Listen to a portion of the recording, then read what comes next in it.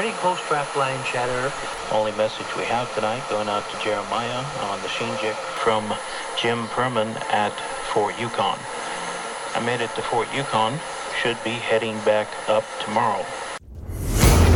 One year, I kind of got an idea, I want to try trap. I like to trap, I like to make lure, and I like to write. Where can it go from here? I would be able to spend more time in the woods. I was losing money hand over fist trapping, but I didn't care. Getting the traps out there is the hardest part, I think, with them. I would leave the critters in the back of my truck in the high school parking lot. We're gonna set traps, like, no matter what. Some of these guys have trapped these areas for generations. Got through the Furborn, thank God. This is northern Michigan. This is what you do. Representing trappers in a positive light. I'm gonna ask you guys a question. Do you know everything? This will be fun. Trying to learn something from these legends. Ask questions without asking questions. Volumes of Fur Fishing Game magazine. Instruction from Parago Gorman. Herb Lennon's articles, the Herb Lennon ads. Information, trapping radios. We are trappers ourselves. To me, that's pretty important. All right, everybody listening to me? Develop a system you have to work in ahead of time to build big trap line. If you got berry bushes, sand, and turkeys, you got bobcat. He started talking about these big pans. Most of my tuna are coming from up top, not down at bottom. Probably the best market country in the world. I don't get any better. Trying to set predator traps and trash waders. The back of that beaver looks like it was sheared. You better edit this part out. Yeah, we better. Back in the fur shed, this is the Trapping Today podcast. I'm your host, Jeremiah Wood. Great to have you here. Thank you for tuning in. The podcast is brought to you by Kaatz Brothers Lures, KAATZBROS.com. Trap smarter, work harder, enjoy the success that follows. Kyle and Kellen Kaatz from Savannah, Illinois, trapping supply company that will get you set up with everything you need for the trap line. Great guys, great products, service, and prices. Thanks for supporting them. We're brought to you by Fur Harvesters Auction, where the world comes to buy wild fur. The big fur auction is coming up in a couple weeks now. Hope you have fur there. If you don't, you better pay attention and check it out, because we're going to see what's going to go on here with the fur prices for the rest of the season and into next season. I'll talk a lot more about Fur Harvesters coming up. We're also brought to you by OnX Hunt. OnX Maps is the way to turn your phone into a fully functioning GPS with standard tracking. You can mark waypoints. You have these awesome base maps where you have topo maps and the aerial imagery, and most importantly, landowner information. Know where you stand with OnX Hunt. These guys, you download this app onto your phone and you have full access to all the aerial imagery. If your state supports it, which most states do, you get the landowner information, and you can use it just like a GPS. It's really awesome. Go to onxmaps.com and use the promo code TRAP on your first purchase, and you will get 20% off. So 20% off. It is the last time I did it, I pay for a membership, and it was about, I think it was $30 for a year. And you get all this information that's for your entire state. It is pretty incredible. If you're not using it, you ought to get started. Check it out, and feel free to let me know if you have any other questions about that. I absolutely love the product, and I look forward to doing more with OnX. So check them out again, onxmaps.com, and promo code TRAP. So in tonight's episode, let's see, it's been a couple weeks that I've been back from Alaska. I'm still trying to get a little bit reaccustomed to my job and home and everything else in northern Maine. It is early March, and so we still got a lot of beaver trapping to go, or most of our trapping seasons are over except for beaver. I've been out scouting a little bit, checking out some beaver lodges down by the river across the road from the house, and get some scouted out, cut a bunch of holes today, and set out some bait sticks, trying to see what's there. It's a unique situation because there's this side channel, and there I found 5 beaver houses on this big side slough, this series of side channels and sloughs of the main river. And these are 5 fresh houses that would have been occupied this fall. But the water came way up in the fall, and then it dropped way down through the course of the winter, and there are no visible feed piles anywhere. There's very little water. The water level is at least 2 to 3 feet lower than it was this fall when they would have been setting up those houses. And it's very difficult in most of these places to figure out where the heck the beavers would be once they're leaving the house, if indeed they're still living in those houses. One house I actually drilled about 20 holes with the ice auger today, and I got mud on just about every one of them. The most water I could find below the ice was like 3 or 4 inches. So I'm guessing that beavers froze out or decided to go somewhere else for the winter when the water dropped. But I've got 4 other lodges that I've found enough water to put some bait sticks in, and we'll see if they get hit. If they get hit, I'll go back and set them up. I'll probably use the full-on snare setups for these baited snare poles, and we'll see. We'll go from there. I'm excited to get a few more beaver here in this part of the season when the furs are really prime.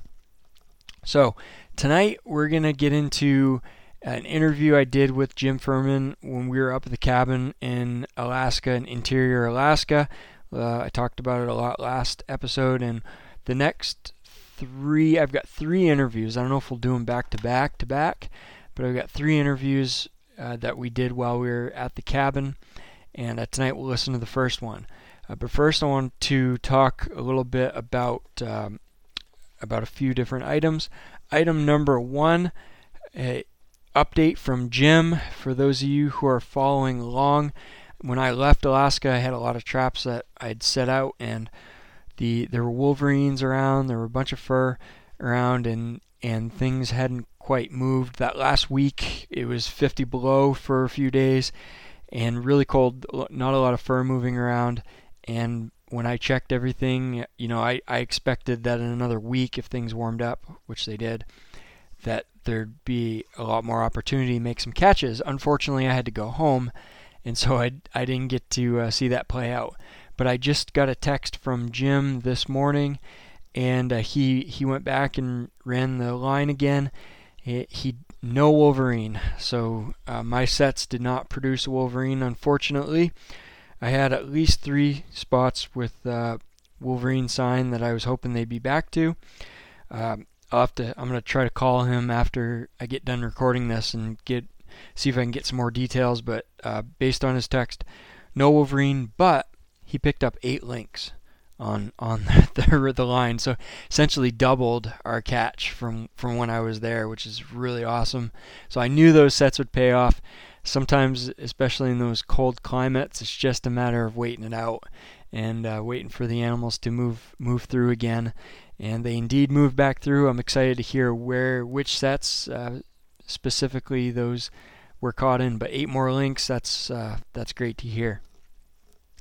If you want a little visual action on what's been going on, you can follow my Instagram, which is TrappingToday, DOTCOM, trappingtoday.com. I've been posting up pictures once or twice a day, and I'm going to keep doing that until I run out of Alaska pictures. But it gives you an idea of what it looks like on the line. And then I've got some YouTube videos. I already posted 2 YouTube videos from the trap line, and I've got at least 2 or 3 more to go. I'll be posting every few days here coming up. The next 2 or 3, I might even have 4. We'll see how many videos.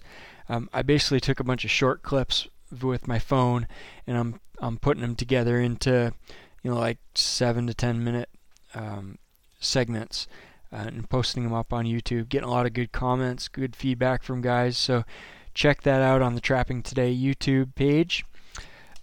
State fur auction results. There's a lot of stuff rolling in from the different states all across the country, and I've been putting them up on the website, trappingtoday.com. If you go there and check that out, you'll see a bunch of listings. I'm just posting them up as they are reported from the different state associations. Actually, I didn't really do this last year. I did it a few years ago. It was a lot of work, and I didn't really have time to get around to it this year, but this year my wife kind of volunteered to help me out. So she's been scouring the internet and finding these fur auctions and helping me post the results, which has been great. If you have any that I haven't posted that you you want to make me aware of, just let me know. jrodwood@gmail.com, jrodwood@gmail.com, and I'll see if I can get them posted up there. So let me go through just a few here. Nevada fur auction from Nevada Trappers Association from Fallon. I have the Arkansas fur auction results, Utah, New York, in Tioga County, North Dakota, Montana, Ohio. Let's move on to the next page here. Pennsylvania, District 5, Colorado, Idaho, Indiana, and yep, that's about it. That's about what I have right now. But there's a lot of results there, a lot to kind of go through and give you an idea of what the averages are. Remember, the state sales, in a lot of cases, those are going to be generally lower averages. For one thing, you usually don't have the commissions at a high level, as high of a level as they are in the major auctions, like the NAFA and Fur Harvesters auctions have always been like 10 or 11% buyer commission, and the same going to the seller as a seller commission. So usually you're like 22%, 24% maybe of commissions when you combine buyer and seller, and so that adds quite a bit to the price. So you don't have to deal with that with the state fur auctions, but on the other hand, you actually have a much smaller number of buyers and much more local buyers and more of local markets with these state auctions. So in cases where you have like really hot items like western bobcats and western coyotes, those western fur auctions are going to do probably as good, sometimes better than the international fur auctions, but most other items and most other places you're going to see lower prices, just because a lot of these buyers are probably turning around and they're either sending that fur to NAFA or they're sending it to a larger fur buyer who's also got to make money, and then it's going overseas from there.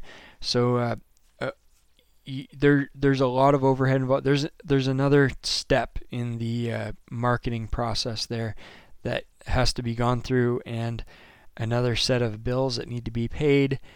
Fur buyers got to get to the auctions, and they got money they got to put out, and they've got risk associated with that. So there's a lot going on.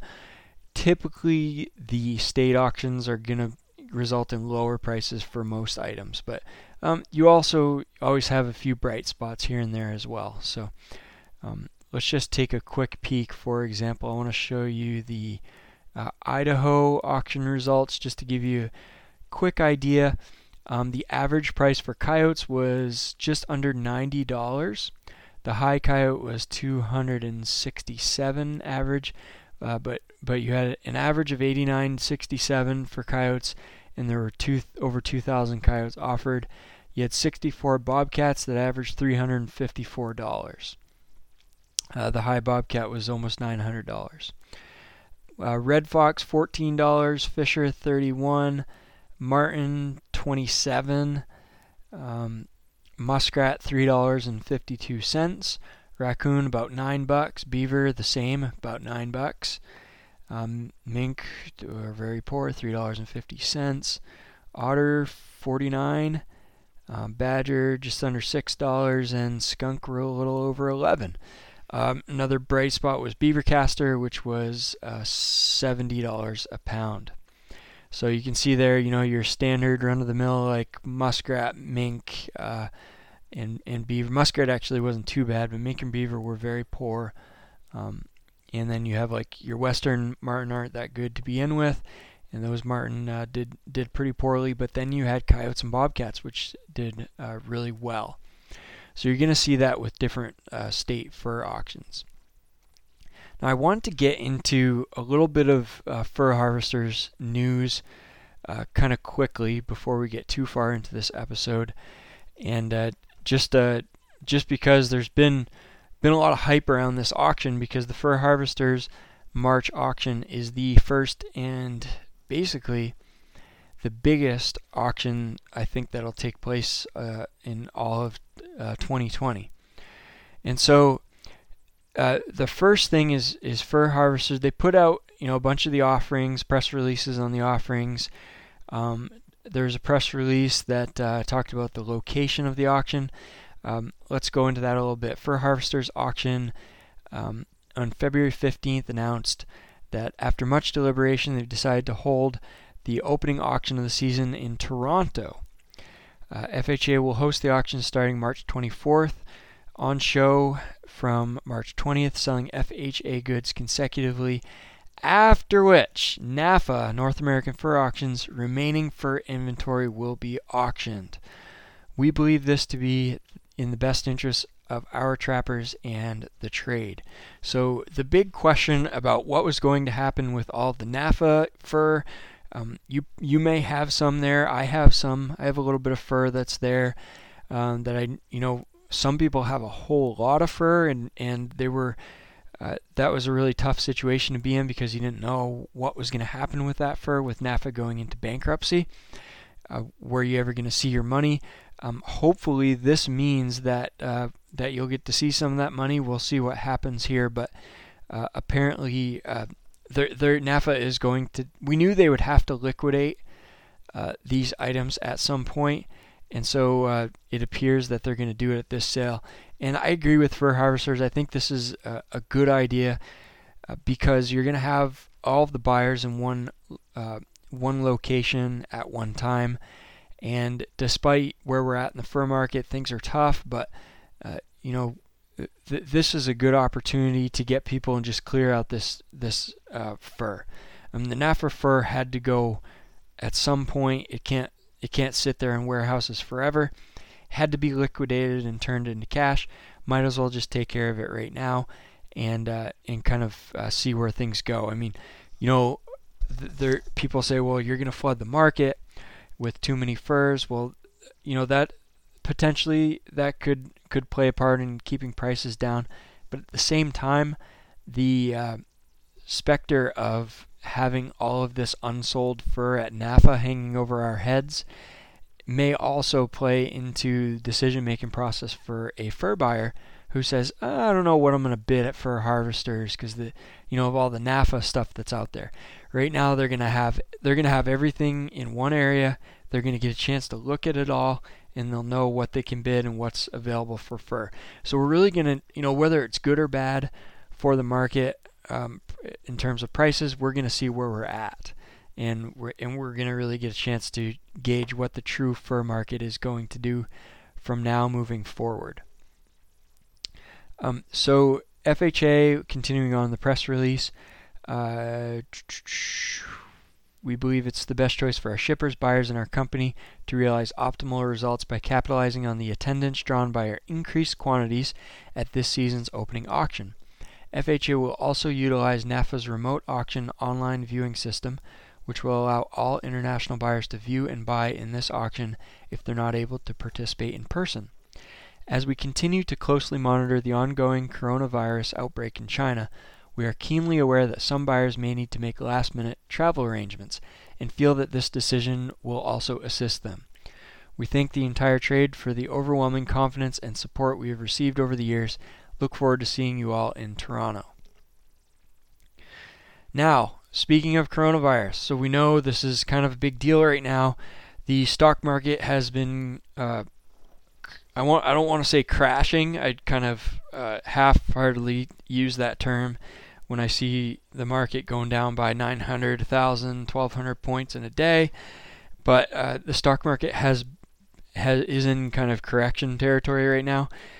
Prices are going down considerably from the recent highs that we've seen, and it's a concern that investors have over the economy, and this concern is stemming primarily from the outbreak of coronavirus, which is spread from China, and now it's in I don't know how many different countries.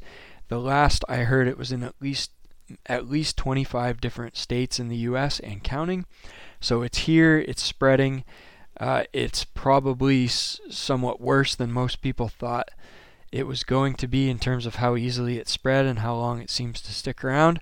So this is a concern, and it's a concern for the economy, and anything that's a concern for the economy is also cause for concern in the fur market.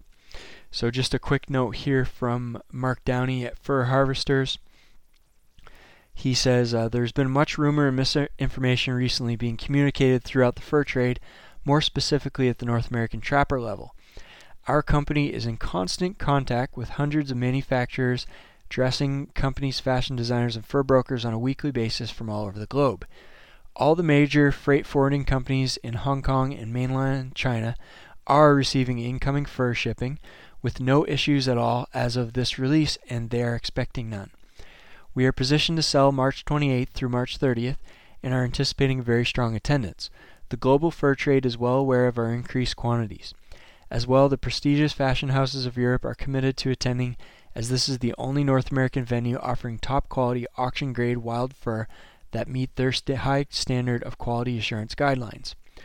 Our commodity is rare and not overproduced, and all those needing wild fur will attend in person or, as commonly done, place their orders through one of the vast number of international fur brokers that support us and all the world's fur auction houses. The wild fur market will be set at our March 28th to 30th, 2020 auction, and we're going to great lengths to ensure the best results possible. Further news will be released in the coming days to confirm our efforts. So Fur Harvesters is not expecting major disruptions.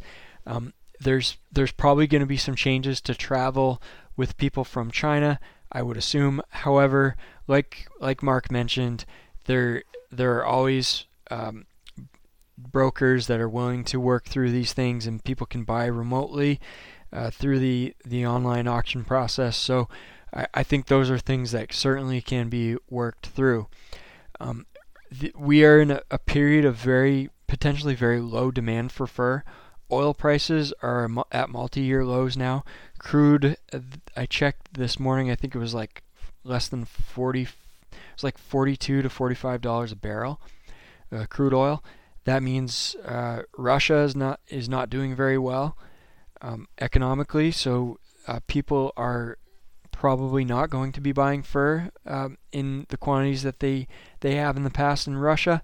China is not doing very well economically, and China's economy, because of the coronavirus, has come to a standstill in many areas. So there are concerns here. But one thing we need to remember is that the quantities of fur are also at probably all-time lows in terms of wild fur. And so, sure, the demand is lower, but the supply is much lower as well. And so we really can't say for sure, in my opinion, what's going to happen in the fur market in the next few weeks. We just have to kind of wait and see. And so some of these state auctions, you notice that there are some low prices from certain state auctions. Some of that is people just are skeptical and are just being cautious. Buyers are being cautious because they don't know what's going to happen either. Nobody really knows. We can all kind of guess, and we can take hints here and there, but nobody knows for sure. So let's let this play out. A quick little word of positive news. I had an email from our friend Kyle Kotz from Kotz Brothers Lures. If you're not supporting Kotz Bros, I would appreciate if you go check him out, kotzbros.com, and place an order. I mean, really easy guys to work with. They got lots of great stuff there. And Kyle is really up to date on what's going on in the fur market. He's got a lot of contacts. He sent me this email that he had gotten from someone in the fur industry about the tariffs that were implemented by the Chinese government on fur imports, and there was negotiations between the U.S. and China.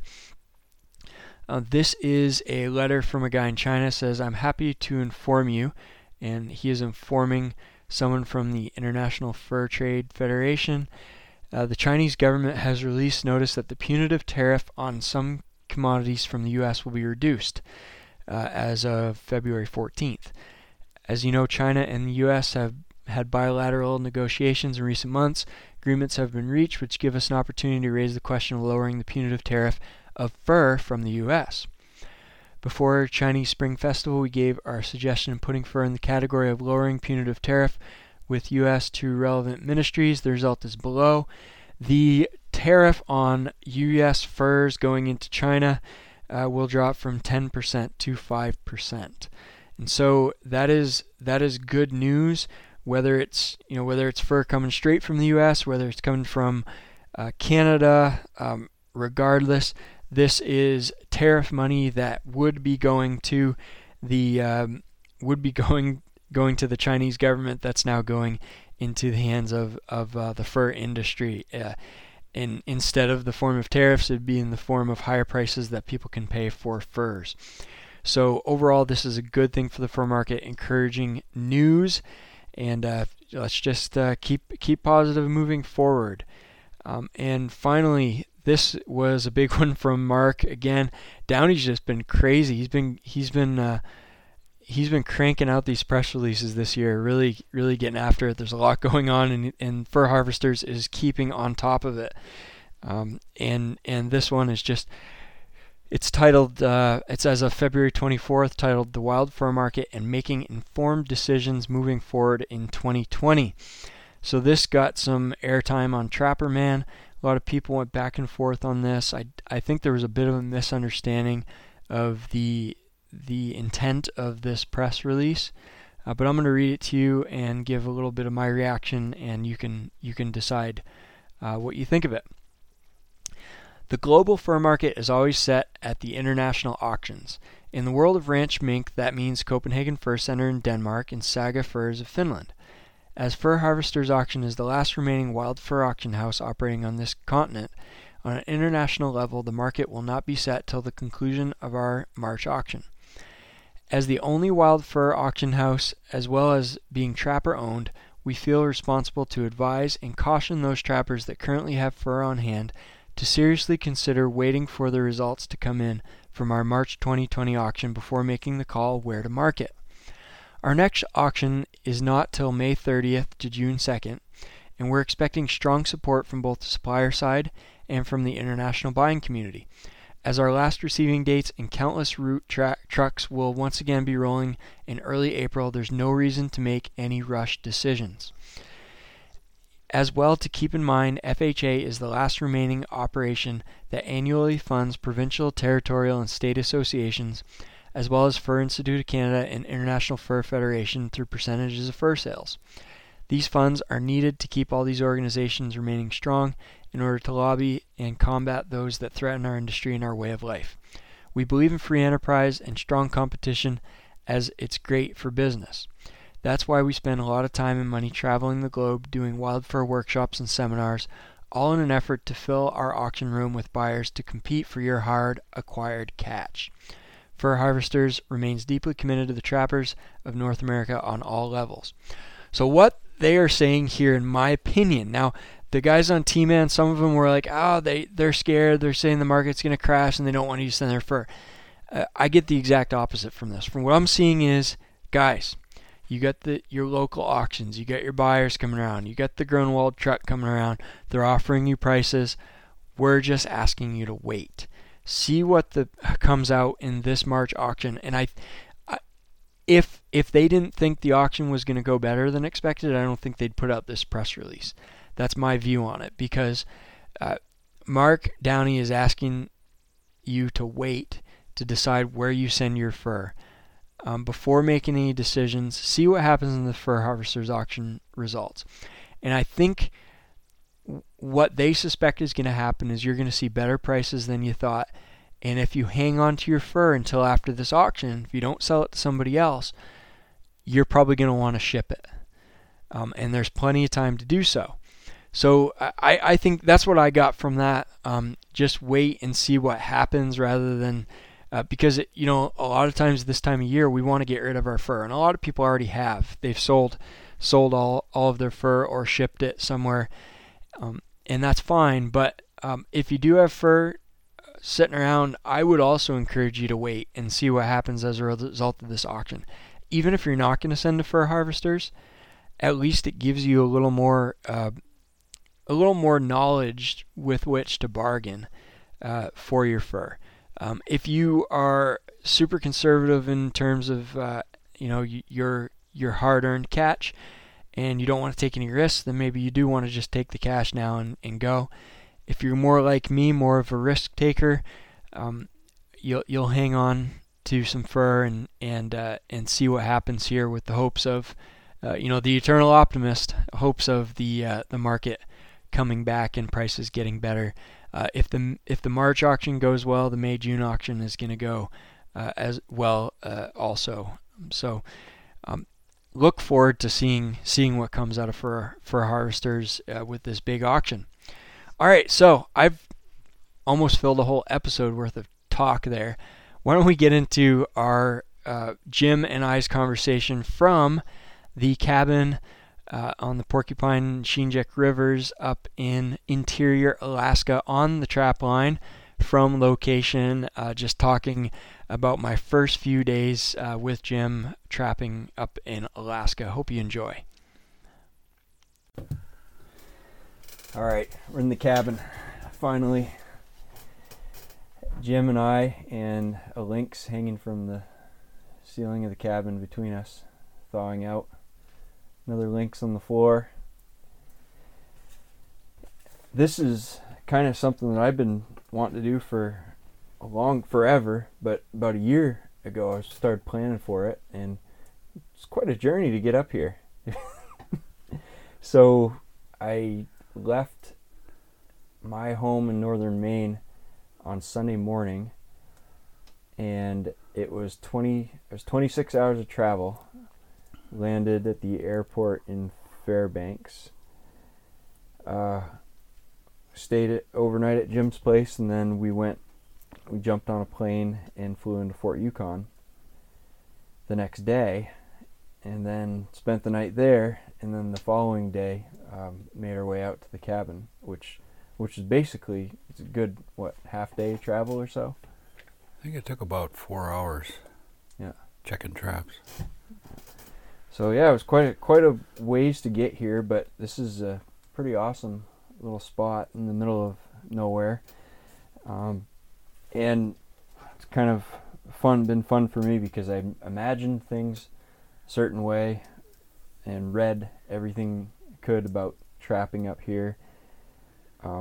Thought about it, and when you actually get to see it, then everything, it's either this is what I expected or this isn't what I expected. So where to start? I want to kind of rattle off a few things.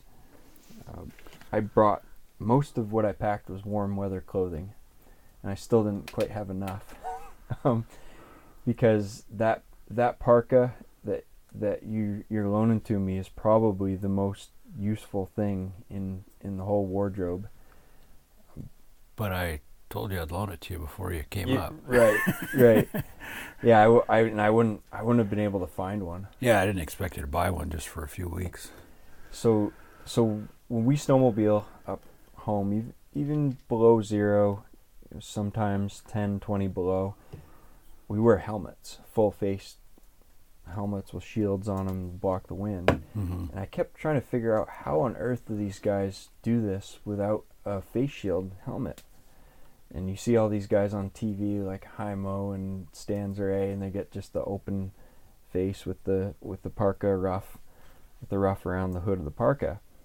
And I didn't quite understand it until the other morning when we're driving the snowmobiles out of town, and I'm going behind you, and I think it was like 12 or 13 below. Probably. It's a little warmer now. Yeah, because the day before when we landed, the guy at the airport he said it was 20 below when we got in. Yeah.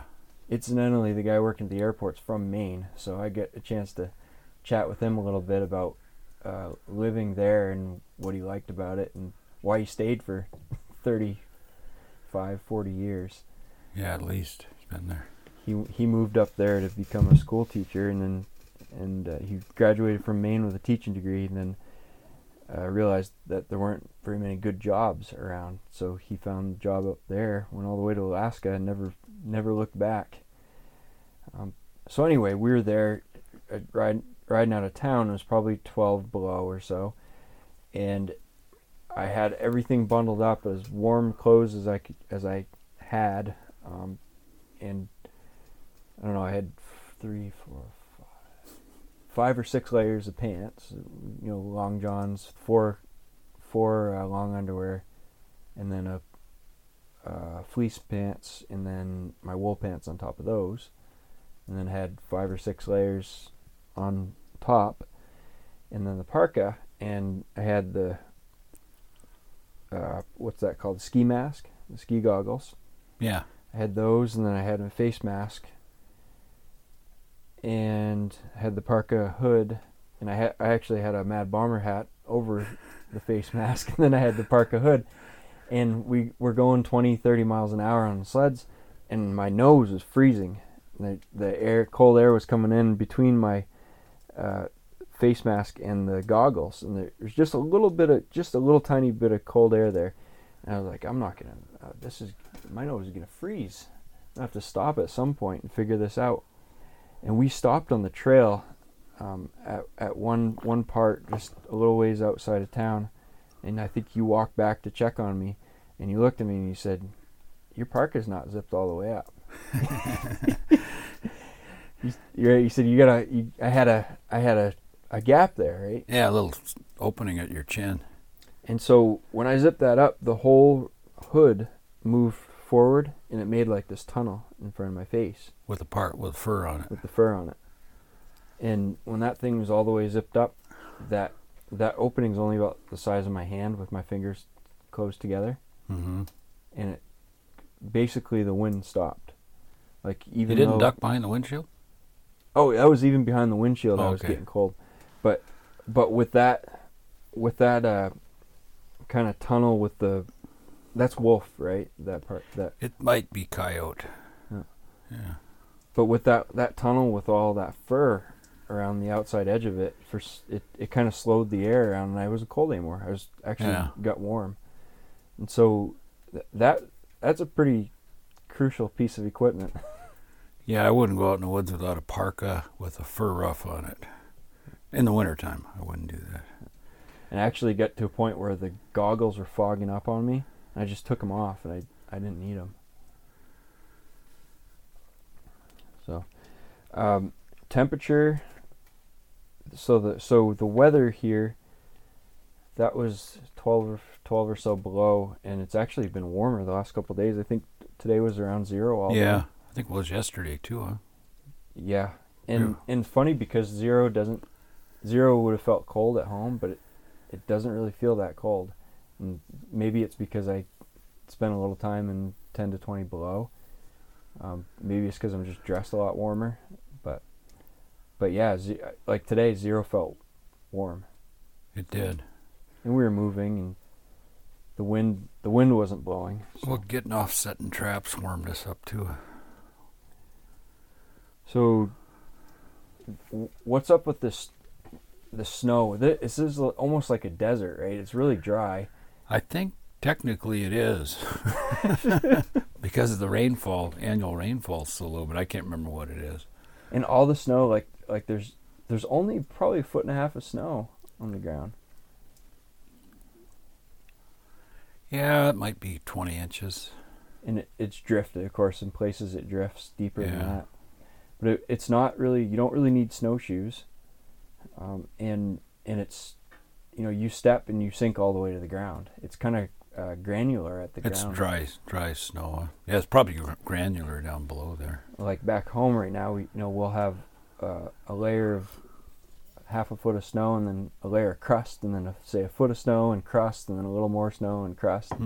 This is all one layer to the bottom, and it's all dry, of course, because it's never got above freezing since last fall, pretty much. Yeah. And the thing that so the last few days, it's like you get these little flurries of like 1/4 inch of snow, 1/2 inch of snow at a time. Yeah. And it seems like that's I don't know, is that common? I don't know. It's not uncommon to do that. It's kind of ideal for a trapper, really, because it. Yeah, it doesn't bury your traps. I don't think we get more than 6 would be a lot. 6 inches of snow in a storm. Yeah, I think it seems like a lot around here. Yeah. Dry snow. And so it covers your traps, and it also like makes a layer of fresh snow every couple days to see fresh tracks in. Yeah, that's good. Look for the animals walking around. And you don't really have to worry about getting that foot dumping at a time where everything's covered up and you got to try to find your traps and have to uncover them all under a foot of snow. Yeah. So that's the clothing and the weather. The sleds, I was really down on. I have a couple of those Tundras for work, and I hate them. Those Tundra 550 fans. Yeah. Ours are the yellow ones, like 2011, 2012 models. Yeah, that's why I don't let you drive it. If you're down on it. But I did drive this one for a little while, and I actually think it functions a lot better than ours. I think a big part of it is those wide skis, those big ski skins. Ski skins, yeah. I hadn't thought of that because I just bought that. I was going to actually take them off, but now you can. It goes down my trails. I didn't know if my trails are so narrow. I thought I might have to take them off, But that's the thing with that Tundra. We found they were tippy, and we put the ski spreaders on them, and they were still tippy. And part of that may just be you're still too narrow, but part of it might be that the skis were still narrow. Yeah. And even with the spreaders, the skis diving into the snow. Yeah. Whereas this one, it floats more. Huh. But this is like, now that I see what we're going through, that's kind of like the ideal sled for these conditions because the trails are so narrow. Yeah, it works good on those. Works good on narrow trails. I mean, I'm kind of like just testing it out up here, but it works good. Yeah. And so, I've been driving that Bearcat, and that's a really nice riding sled. Yeah. It's comfortable. It's like a Cadillac. Yeah. And it's got that wide track, and you can go just about anywhere. But that thing, it's got to be 6 inches wider than the Tundra, or more. Yeah, at least, and it weighs 200 pounds more. And I'm going behind you, and you're just squeezing right through all that stuff, and I'm trying to maneuver. Yeah. It's a monster. Yeah. It's good out in the open, but not. Oh yeah. Yeah, today was awesome. We didn't go through any trees today, but yesterday would have been, if I had that yesterday, that would have been a task. Yeah, I can't follow my trails with it. I'd have to stop and cut once in a while, widen them out. So the trapping, we'll talk about how I sabotaged our day yesterday, but we had a good start coming up to the camp, up to the cabin. We didn't catch anything in most of the stops, but one stop we had. When's the last time you had 3 link and 3 traps, 3 sets? I can't remember. Might have been 2 years ago. Huh. Yeah. Yeah, because there was a lot of link around 2 years ago. So we get up to the trap. Jim looked over it and said, just from the river we could see. He said, "There's something in it." I think you thought it was a fox. Yeah, it was covered with snow, and I could see his ears poking up. And so I went closer. I was quite a bit closer, and I said, "No, it's a lynx." And then I looked up, and I think we both saw at the same time that there was a live one in a trap behind it. Yeah. So we got a double. And then you looked further down. You said, "We got 3." Yeah, another one in a snare. Yeah. So he had set 2 snares and a trap, and got 3 lynx there. So that was pretty awesome for a guy that's never trapped them before to get to see that. I was telling Jim that I was one of those guys that always I love the marten trap, my favorite animal to trap. And I thought, oh man, I was kind of bummed out when you said there weren't any marten around here. And I started to see those lynx. I'm like, man, this is better than marten trapping. I don't know. They're both fun. Yeah, they're these big animals, and they're the way that you trap for them is pretty cool. I like it. I like it a lot. I like the snaring part of it so far. Yeah, they're pretty big cats when you think of it. You know what I mean? Yeah. Walking around in the woods. Yeah, and you see those tracks as big paws. So maybe we'll talk about some of the sets. I don't know. Maybe you can stop me if I'm giving away any secrets.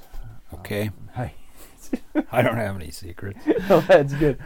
So one of the things that I always think about when you study somebody's trapping techniques, like from afar, and you hear about what they do and how they do it, you think, man, you always seem to think that, you could tell me if you agree with me, from afar it seems more complicated.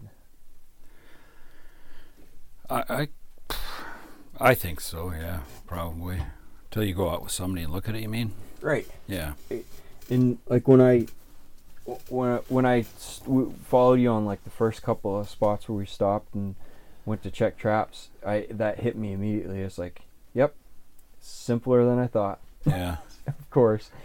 And so like one of the simplest things I can imagine is like you go to a spot where there's some lynx sign and you just walk into the snow and pack down a trail, and then you set a snare in your trail.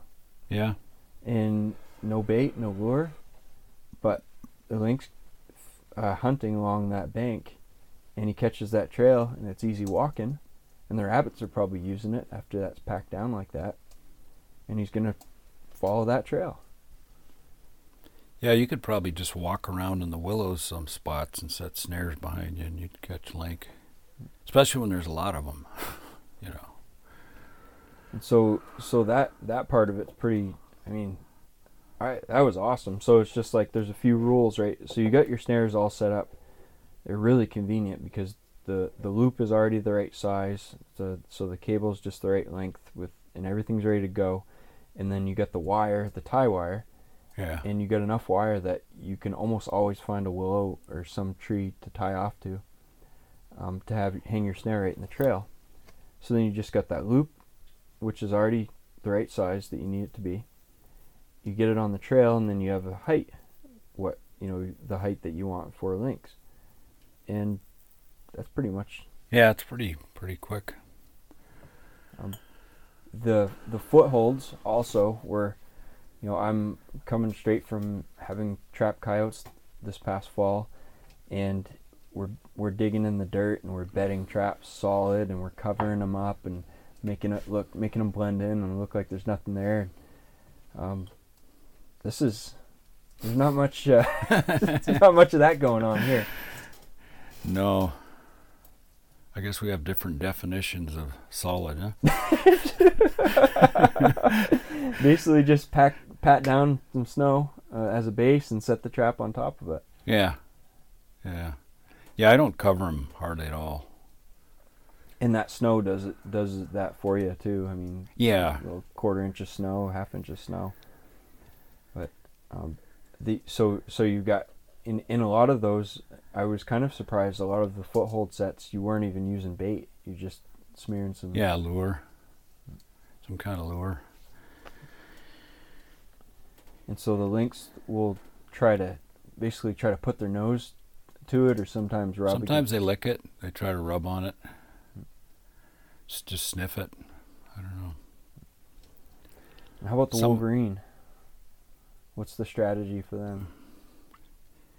Usually you want a bait, something like a part of a lynx carcass or a fox carcass, and you wire it up. The idea is they want to have to pull on it and stomp around, and hopefully they'll step on the trap. Which I put a lot of those baits at my lynx sets because I catch them in a lot of wolverine in my lynx sets. And you saw sometimes I'll put 2 traps there. Yeah. Hopefully you get them in 2 feet, the wolverine. If you get them by the back foot, it's good because then they don't chew on their front foot. They just try digging to get away. Yeah. So pretty simple and pretty quick to set out, which is nice. You can go into a spot where you see some sign, walk in there, pack a trail, a couple traps and a snare, just a few minutes, and yeah, you're back at it. Yeah, I think the idea is just keep moving instead of spending a lot of time at one set. And you're covering a lot of ground, because I mean, I'm going to talk a little bit about the sign and how much fur, seems to be in certain places, but overall, in general, if you compare this to the lower 48, there's not as high a density of fur bearers. Yeah. I mean, just it's a lean country. I mean, sure. Well, yeah, now it's leaner than it was last year and the year before. I think 3 years ago, the link population was high. So it's been, now it's lower than it was the last 2 years for sure. But yeah, we used to have more fox around too, but I don't know what happened to them. I told you about that. Yeah. So covering ground, covering a lot of miles to pick up fur seems to be pretty much the way to be effective. So we came up, we checked those on the way up and stayed here. That was pretty much the first day. And then, see, that's why I'm doing this right now, because the days start to blend together. Yeah. So the next day we went up. We were heading north to that Snake. We call it Snake Lake. Yeah. It doesn't have a name, so no one's going to find it on a map. It's kind of a slough lake, but it snakes back and forth. Yeah, this is so. Yeah, I want to talk about this whole. First of all, the Porcupine River is huge. It's way bigger than I mean, I knew it was big from the pictures you showed me, but it's a massive river. Yeah. I mean, it's from bank to bank. It's pretty. Yeah. Like in front of the cabin here, I think it's like 1,500 feet across, and that's not a wide spot. Yeah, I mean that's in 1,500 feet, and then the banks are 10 to 20 feet high. That one we climbed. Some of them are. I don't know how high that one over there is. The one that you dug out that we climbed today, with the tundra, that had to be 20 feet. Yeah, I'd say at least 15. That one across the river, it must be 40. Don't you think? Yeah. I hardly even remembered that. What's that? You were trying to tell me about that spot, and I'd forgot. I blacked it out, huh? Yeah. I remember it, but yeah, that is a long ways up. It's a gradual bank. It's kind of gradual, but it's a high bank. It never flooded there, I don't think. I don't think it ever has when you look at it. And so it's a massive river system, and it moves a lot. You can tell, you can see that, because you can see the eroding banks, and this whole. Okay, so we're riding snowmobile, and like you're going down the river, and all of a sudden you just start, and it's all snow, and all of a sudden you just start climbing. It's like, what's going on here? Gradual climb. Oh, I'm on a gravel bar. Yeah. And you can't really tell it's there. You could climb until you're 5 feet, 10 feet up above the river. And that's just how big those gravel bars are. And as the river moves and it carves out an outside bend, it's depositing stuff on the inside bend, and those are kind of moving over time. And if you really watch, like I was looking around a lot the last couple of days, you can see the vegetation, and you can see where the river was, say 10 years ago, where it was 50 years ago, 100 years ago, because you got like the little cottonwoods, and then you get a little higher, and you got like the aspen or the poplar. And you get back there far enough, and the spruce, and then you got the small spruce, like 10, 15 feet high, and then you got the spruce that's like around this cabin. Yeah. And you can see like all the progressions of it, and when the river like cuts off channels as it's moving, it makes these parts of the river become these like disconnected lakes. And then like if you look at the map of this area, there's hundreds and hundreds of these little lakes. Yeah.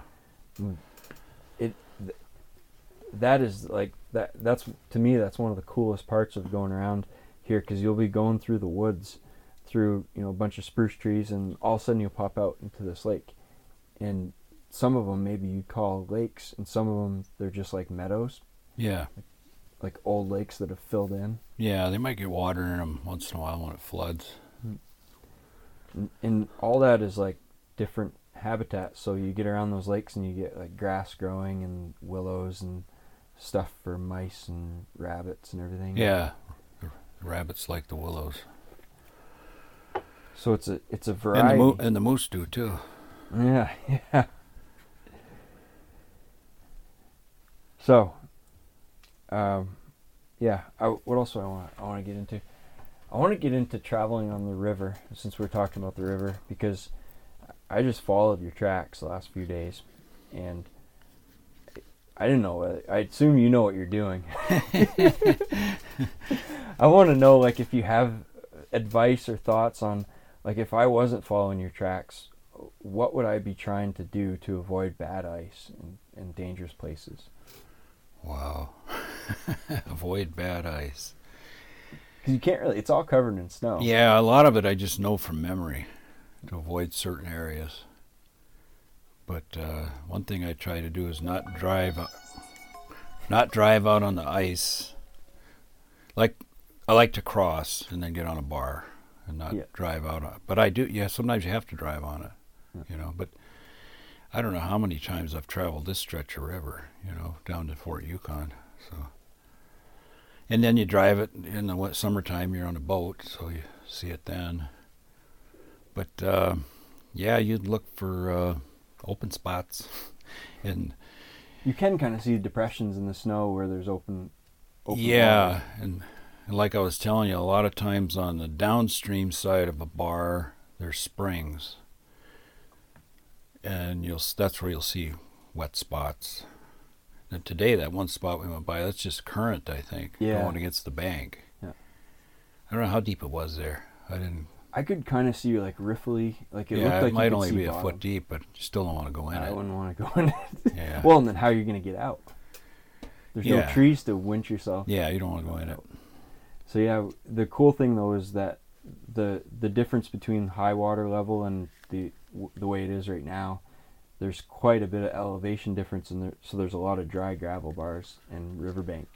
Yeah, so you can just stay up on the bar. So yeah, with that whole stretch, we just kind of rode up on the bar. It's funny. It's funny, bars and banks, right? I think. Yeah, we got a lot of bars and banks around here. I hadn't thought of that. Yesterday, you were telling me a story about meeting a guy at, on the bar, and then at the bar, and then you saw him at the bank. And I said, "There's a bank in Fort Yukon?" Oh, the riverbank. Yeah, the riverbank. Yeah. Yeah, and those sloughs, like I guess you got a bar every inside bend. And we were, when I think about it, we were going like along that bar, and then we cross and we go to the next bar on the other side. Yeah. And do that. But it's like that one of those bars we were on today. If you went out on the ice, it'd be smoother, but then it's a longer trail, you know, and you might run into a little bit of water, but if you stick close to the gravel bar, you're usually good till you get to certain, like that one area today I almost drove across. Yeah, I almost followed you across. I saw the ice ledge in front of me, and I just steered away from it. But the visibility wasn't real good. It was dark and snowing. And snowing, yeah. Yeah, it was really cloudy and just enough of that snow to kind of mess you. I didn't have too hard a time with those goggles on, but you must have had a hard time getting that in your face. Yeah, I don't know. I wore goggles off and on for years, and they'd always fog up on me, so I try to duck behind the windshield when it gets really bad. Yeah. I got a high windshield on the Tundra, the highest they make, which isn't bad, you know. Yeah, it's pretty good. I just get worried, like driving back the other day. You hit a branch with it, and I'm like, I don't want to break the windshield. Yeah, that happens sometimes. So these rivers, we traveled about 10 miles on river today, and we went a distance of what, maybe 4 or 5 miles on the slough. Yeah. No, I mean to get to where we started. Oh, in a straight line? Yeah, straight line. Probably, 4 to 5 miles to get to the slough. These rivers they're they bend like S curves, through large portions of them, and it kind of stinks because the easiest traveling is along the river, but it's also the longest route. Yeah, but you get less fur out there. That's true. Absolutely. You want to be in the willows and the timber and that stuff to get fur. So you used to have a lot of your trails, you just cut out all those bends. Yeah, I still got them, but we're not. My small snow machine broke down, so I haven't been able to. The trails are so narrow. I know that Bearcat might make it, but the Tundra will. Yeah. That new Tundra, but that Bearcat. Well, I busted the hood trying to go on one of them. Yeah. One of my trails. Who broke your snowmobile? It's wearing out. It's a 2004 Tundra with a lot of time on it. Yeah, I felt pretty bad yesterday. I kind of ruined our day because we had this line that Jim. That was yesterday, right? Yeah. We had this line that Jim had set out a while back, and we were checking the traps, and the plan was we're going to go through and check all the traps and then extend it. Yeah, so we just check the traps. You pack down the snow. It snowed a few inches since the last time he'd been through, and so you pull the snare out of the way. You pack the snow down and set the snare back, so the trail is packed down and the snare's at the right height. The trap, you pull it out of the snow. You pat the snow down and reset the trap, so it's not going to get. We actually had one set on the Porcupine that looks like fox had been all over it. And it sprung the that trap. was kind of drifted. There wasn't that much snow, but it set up for some reason. It was hard. It was under a spruce tree. So we were doing that, and the plan was we were going to get to the end of that line, and then we were going to start making new sets. And you did see some Martin sign for once, and had a Martin set at the very end of that line. I remember. Yeah, nothing was in it though. So we didn't catch anything, but I was pretty excited because we were going to start cutting trail and extending the line, and we get just a little ways past the last set. Yeah, we had to clear some brush out of the trail. And I was a little hard on the Tundra. I was pulling. It wasn't idling. It didn't want to idle. It would run good, but it wouldn't idle, and so it took 4 or 5 cranks every time to get it restarted. Every time you can't let it idle, so it dies.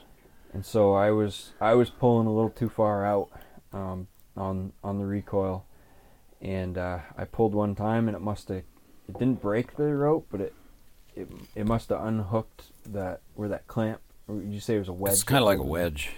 It wedges on the rope. And I pulled, and all of a sudden there was nothing. The rope disconnected. Disconnected rope, and I was stuck there. So. I was like, oh, what do I do now?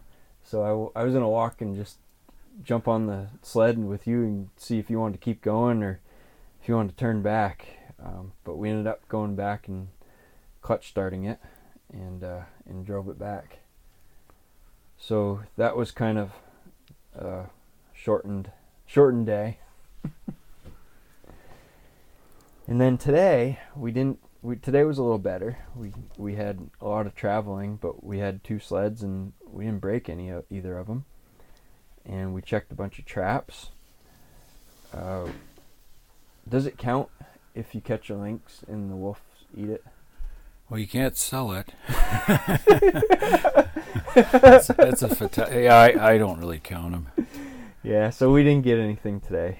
Like I told you, I usually go into denial. The wolves have to eat too, so. We did see quite a bit of sign on this slough that we're going into that will remain unnamed, and we went. We checked all Jim's traps, and we found a spot where didn't really catch much of anything or nothing except for that lynx, but then we found a spot where you had seen wolves previously. Further downstream on the slough, and further up where we were today, we saw an area where the wolves had been through and had a bunch of trails. Yeah, it looked like they might have killed a moose back in there, way back in there. So that was pretty cool. That was my first chance to set anything for wolves. So we each set 2 snares on those trails. Those are big. That's a massive loop. Yeah. and you've got marks. Jim's got marks on his axe for height for lynx snare and wolf snare. Yeah. And so I just took those snares he gave me and made that loop as big as it would go and set it up that height based on the marking. Just set the axe head on the ground and put it on the mark. And that was like, man, whatever he's going to go through and get caught in this snare is going to be a giant. Well, they're about 16 inches in diameter. Or I actually make them a little bigger, but yeah, I told you I started that axe deal for my grandson. Yeah. Because he'd set snares for me, and I had a hard time explaining to him how to get it. I usually set lengths at 11 inches above the trail, and he was having a hard time. He was only 9 years old, so. But then I got the idea, hey, this is good. Yeah. So I started you started using it yourself. Yeah. So we'll see if they come back. And then we kind of went to a spot where, why did we turn around that area where we stopped? I figured we'd gone far enough. Time to head back. So we ended up kind of leapfrogging each other, and we just stopped where one of us would see some sign, and we'd go in and walk into on the bank and make a couple sets, usually a trap and a couple snares, or a trap and a snare, or a couple snares. And so we I think we got that portion of the slough pretty well covered. Set up. Yeah, I think we did. There was quite a bit of sign there.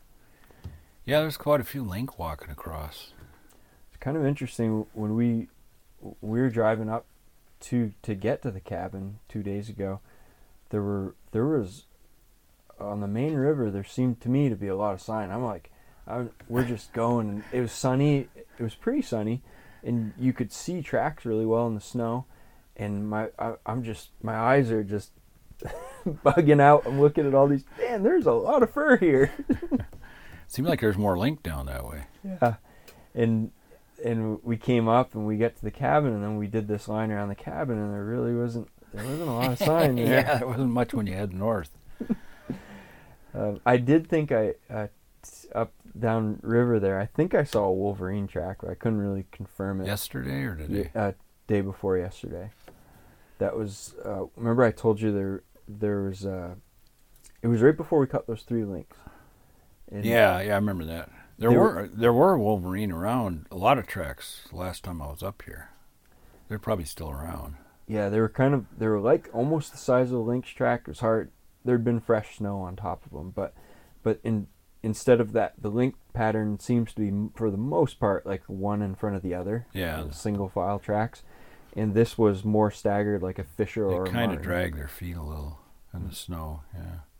And you did show me what we did. We saw another one because you showed me the belly drag in the snow.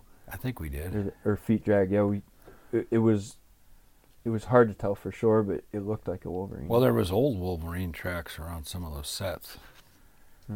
Yeah. Yeah, some that you caught. Yeah, yeah. You caught them all. I was hoping there'd be a few left. Yeah, when I was up here last time, there were still some running around. So they must be out there somewhere.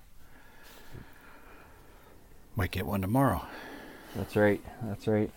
So what's the plan for tomorrow? I'm not sure which trail to go on. We'll figure out one. That's the fun part. We never know what we're doing from one day to the next. It's almost like being retired or on vacation. Yeah. Yeah, I don't know whether to head upriver and go through that bend or head to the west. We could flip a coin. Yeah, like I'd said, for me, as long as we're making progress, I'm happy. That's kind of the way my brain works. If we're checking traps, setting traps, or cutting trail to set traps, I'm happy. Yeah, you didn't come up here to watch TV, huh? No.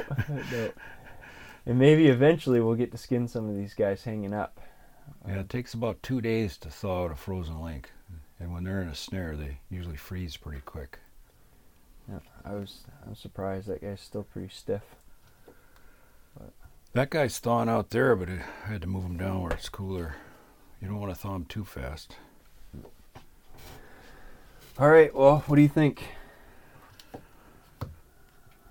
Check out and talk to these guys a little bit later. Yeah. A couple days from now, and Okay. hopefully we'll have a lot more stories to tell. But We will. I like to do this because by 2 days from now, I'm probably going to have forgotten most of what we did the last 2 days. I'm trying to keep a little bit of a journal, but yeah. Okay. Hard to keep track of all the stuff. Yeah, the days blend in. Very good. All right, we'll catch you guys here later on.